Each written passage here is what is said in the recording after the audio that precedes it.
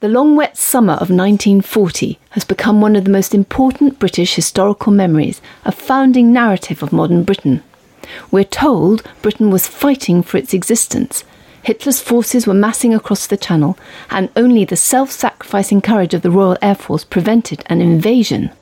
Question is, though, how much of this narrative is true?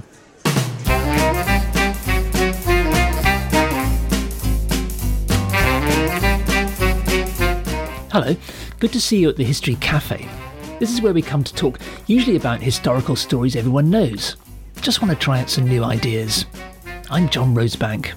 And I'm Penelope Middlebow. At the History Cafe, we revisit stories that have got stuck in our collective memory, but just don't look quite right to us. So get yourself a coffee, pull up a chair, and let's see what happens.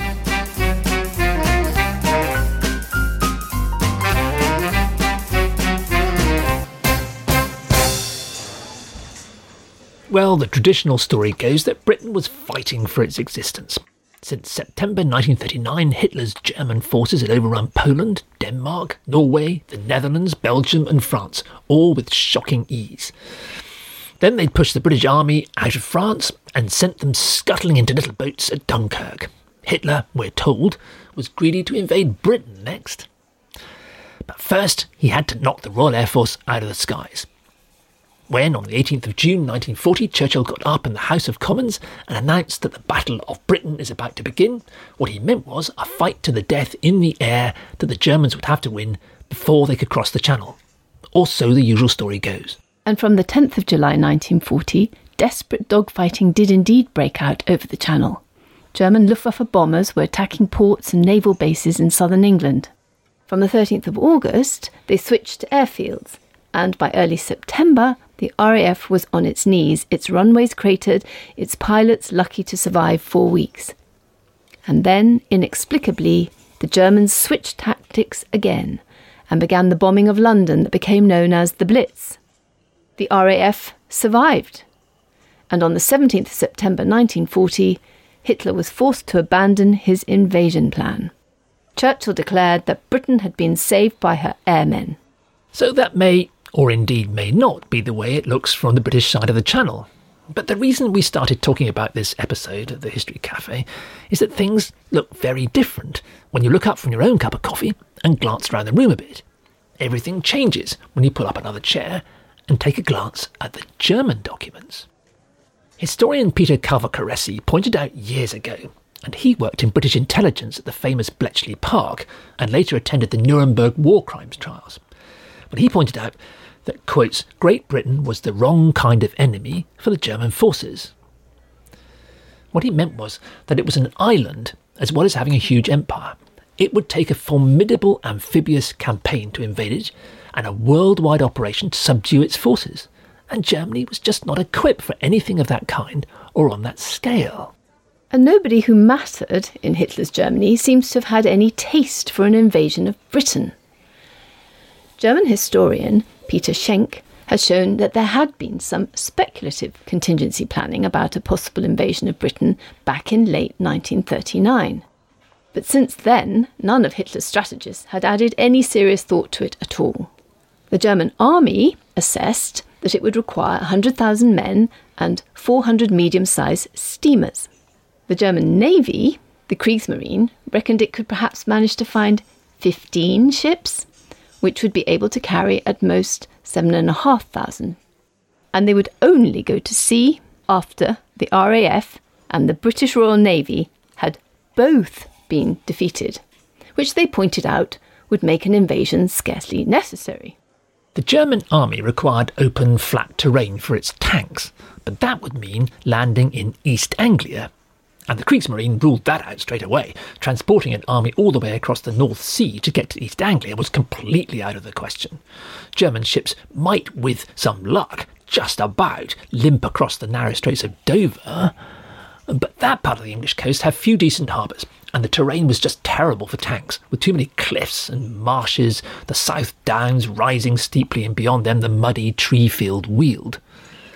And that's as far as planning had got by the spring of 1940. From the German perspective, the invasion of Britain looked like a non-starter. interest in invading Britain flickered, perhaps rather nervously, after the fall of France in May 1940. After all, the British Army had been horribly defeated and forced to evacuate from Dunkirk, leaving all of its heavy gear behind. They left even more precious equipment at a second and hardly ever remembered evacuation of over 190,000 soldiers and civilians from other French ports between the 15th and 25th of June. So it would have been the ideal moment for the Germans to press on and attempt an invasion of Britain, had they had any viable plans. On the 6th of June 1940, 2 days after the end of the Dunkirk evacuation, Hermann Goering, who was head of the Luftwaffe, the German Air Force, proposed to Hitler to land planes in British airfields and hit the British while they were down. Actually, there's more to this story, as we'll discover in another conversation at the History Cafe. Anyway, Hitler replied, quote, "Do nothing." On the 17th of June, the German Navy asked the OKW, the Oberkommando der Wehrmacht, which literally means Overcommand of the Defence Force, which included the German Army, Navy and Air Force. Anyway, the German Navy asked whether it was considering a landing on Britain. You can imagine the naval commanders holding their breath and their relief when they got the answer that, quote, "The Führer has not up till now expressed any such intention. Therefore, no preparatory work of any kind has been carried out." Hitler's attention was said to be on the east and not on Britain. But the naval men were clearly still worried. On the 21st of June, they sought formal reassurance from the German army. The army, they were told, quote, "is not concerning itself with the question of England, considers execution impossible, General Staff rejects the operation."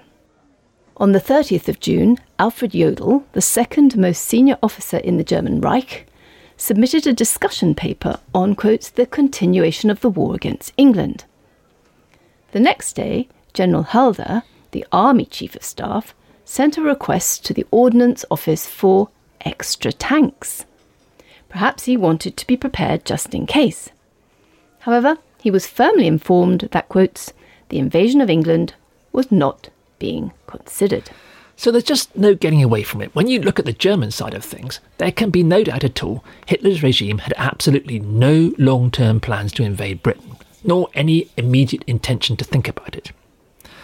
The reality was that there was only a short window of opportunity between the fall of France in late June and late September when the weather in the Channel would rule out a seaborne attack.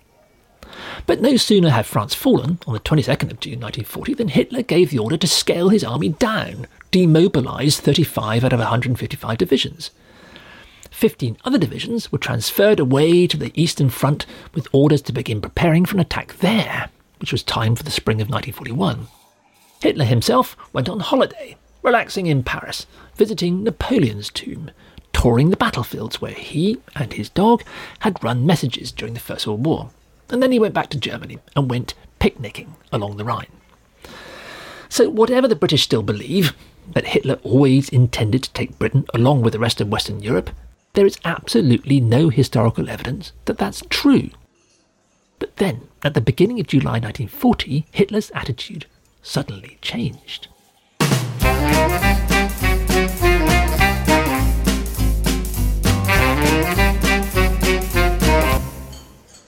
Whatever the British have always thought, German documents from the summer of 1940 couldn't be clearer.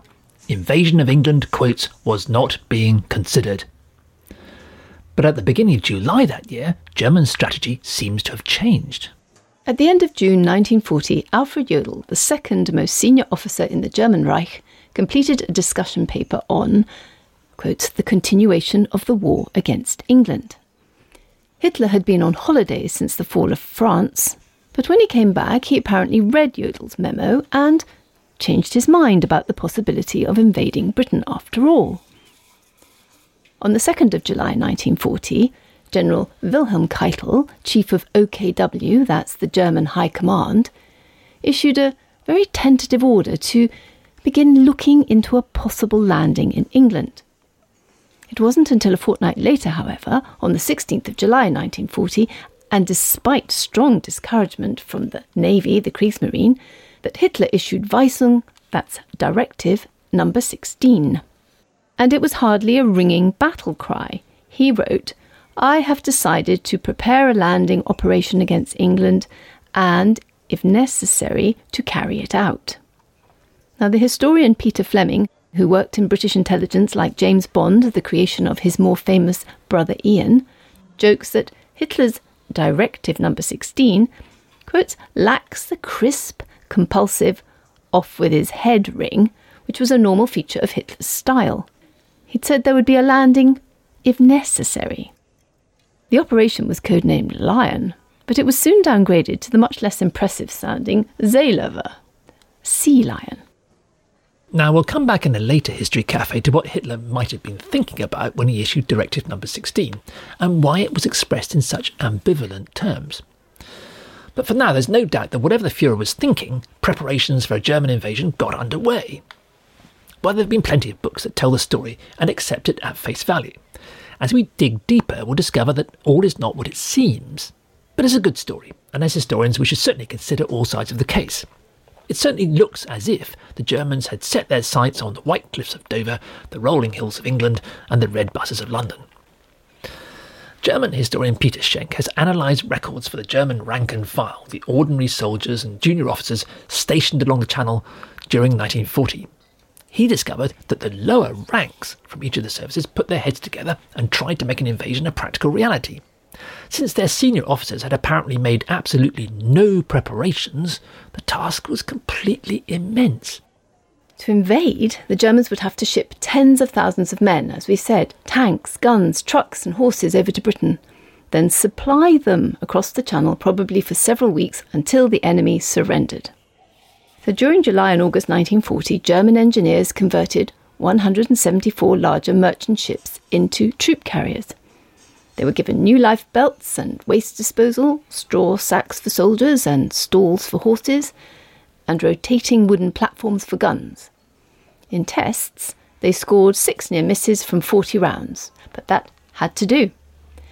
6 near misses.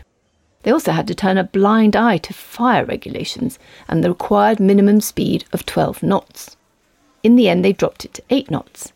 And that meant the prospect of blundering across the Channel at 9 miles per hour. Now, British destroyers could get up to 40. But the German Navy calculated that even if you added all of its ships and all of Germany's seagoing merchant navy together, they had between them only sufficient ships to carry about half a dozen army divisions at a time. Each division had about 10 or 20,000 men. Army planners were discussing sending 13 divisions or more. The most pressing need in the summer of 1940 was therefore to find more boats. They added motor fishing boats, mostly crewed by lads between 15 and 17 years old. Since they weren't expecting the boats, or indeed the young lads, to make it back, they fitted them with guns so that they could cover the troops they put ashore. But even if the boats ever got the troops across, there were no proper landing craft for pulling up on the English beaches, except that his 2 prototype Pioneer Landungsboote, Pioneer landing boats, somebody had found and which proved unsatisfactory. So they experimented with 50 miles an hour flat-bottomed speedboat troop carriers they could drive straight up onto the beaches. It's tempting to think that these Truppentransport Tragflachen Schnellbooten were just too long-winded to use, but in fact they were simply not strong enough for the Channel's swell. So for foot soldiers, the Germans requisitioned thousands of ordinary small boats and rubber dinghies. Rubber dinghies? Rubber dinghies. To carry tanks and trucks, they seized 2,000 of the barges labouring up and down rivers in Germany and the countries they'd occupied. This was a major industrial enterprise. Engineers systematically set about raising the barge sides against the Channel's swell and strengthening their keels with steel and concrete. They cut a large hole in their bow to fit a landing ramp. And most of these barges were normally towed up and down rivers and canals by horses. So the Kriegsmarine assembled a fleet of 386 tugs and trawlers to tow them across the Channel. Until they were needed, the barges were kept dispersed in rivers and canals where they were less obvious and more difficult for the RAF to bomb. But they installed speakers on the harbour wall at Dunkirk, so they could pump out stirring music when they finally did assemble.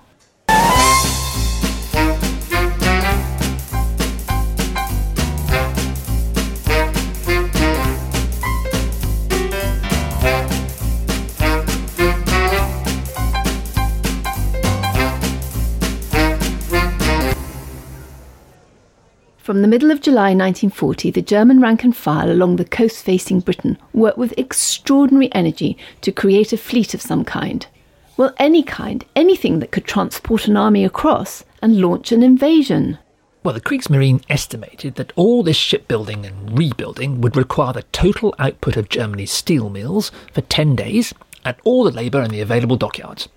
This would halt repairs to destroyers and the construction of Germany's essential Unterseebooten, the U-boats, the submarines. Commandeering so many barges could wreck the German economy and risk losing support in Berlin because the capital might run short of coal and food. The German Gross Admiral Erich Raeder, the man in charge of the navy, was therefore pushed in to ask Hitler for the highest authorization so that Operation Sea Lion would take first place over other economic and strategic demands. Maybe to his own surprise, he got it. But even this was still not enough, so down on the Cotentin Peninsula in occupied France, German engineers started trying to construct rafts out of bridge girders. Then they had to go with aircraft floats and fuel tanks. They even tried bobbing about on wine barrels. But a test voyage across the 20 kilometres to German-occupied Jersey showed that many of their rafts wouldn't make it across the channel, and the rest only in calm conditions. So it was back to the bridging girders, bolting them to barges, and building huge catamarans. For power, they added on old aircraft engines and propellers. Then, of course, if they were going to fight their way from the beaches, they would need floating tanks. Up on the North Sea island of Sylt, German engineers sealed up a Panzer III tank, fitted it with a floating snorkel, painted it sea green, and lowered it into 7 metres of water. They found that so long as it kept moving and didn't get bogged down, hit a rock or sink into a trench, they could drive it successfully to the shore. Smaller Panzer IIs were fitted with large aluminium floats, turning them into Schwimmpanzeren, swimming tanks, which could churn their way inshore at about 5 kilometres an hour, even when the sea turned choppy. By the end of August 1940, German engineers had cobbled together over 250 amphibious tanks, ready to land on the English coast. But if that is, they could only find some way to launch them. The problem was lowering or driving them off the boats offshore.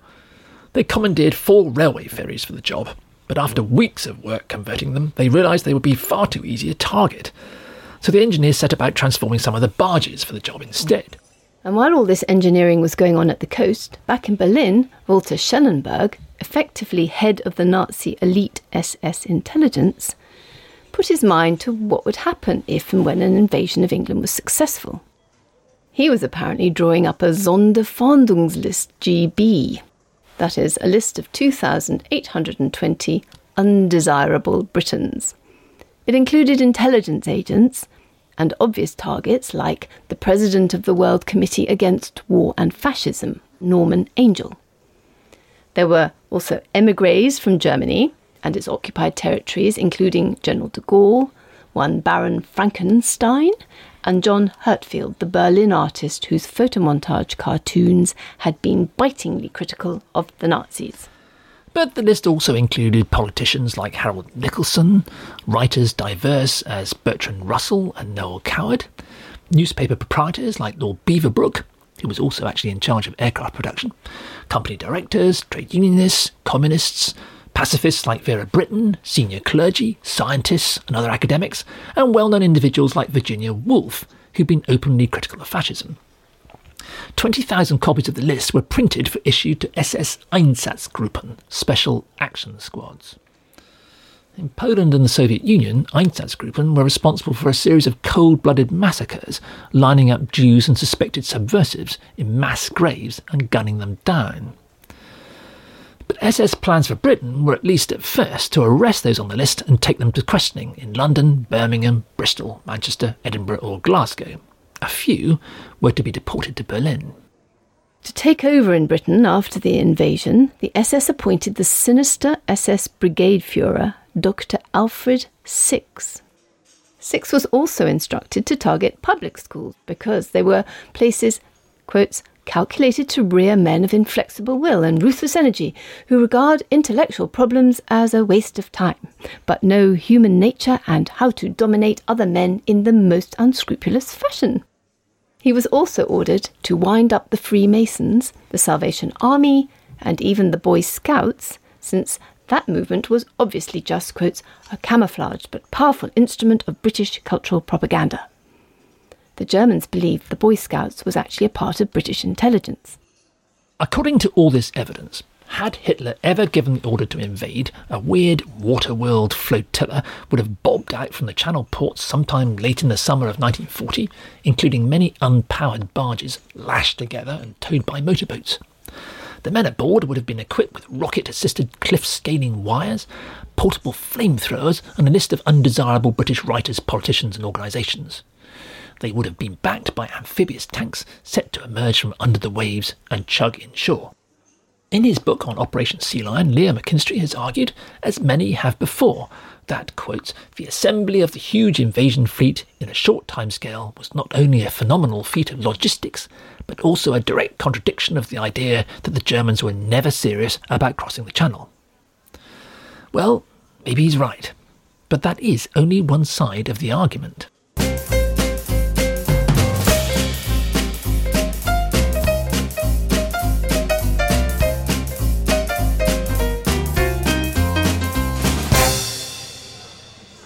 Through July and August 1940, the Germans put together the most extraordinary flotilla of troop-carrying craft and floating tanks.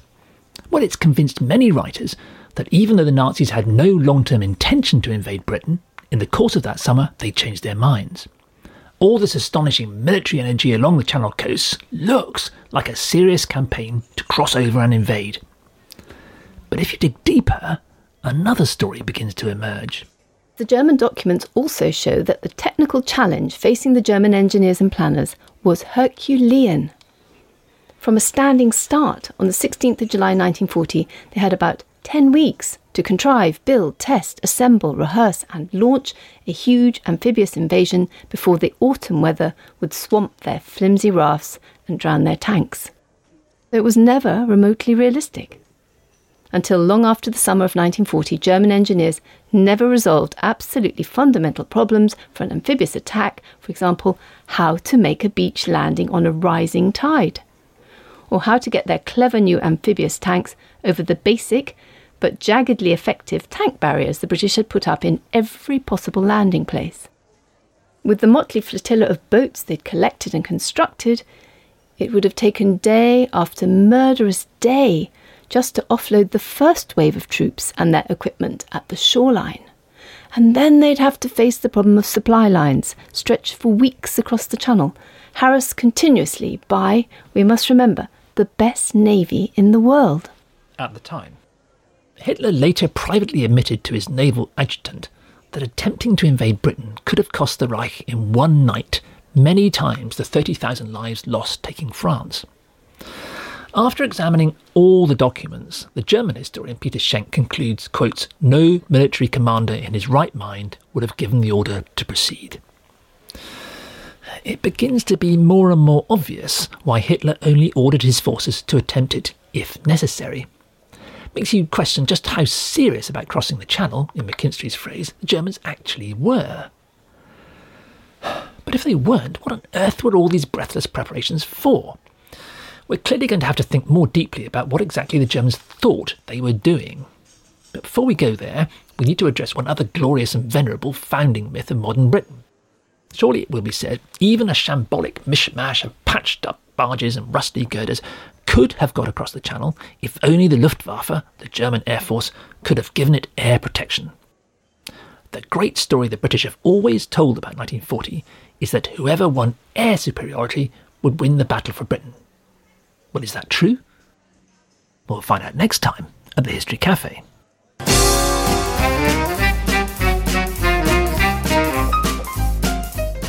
For more on this story and others at our History Cafe, go to historycafe.org. There you'll find information about us and also about further reading you can do. It's also a way to ask us any questions you might have.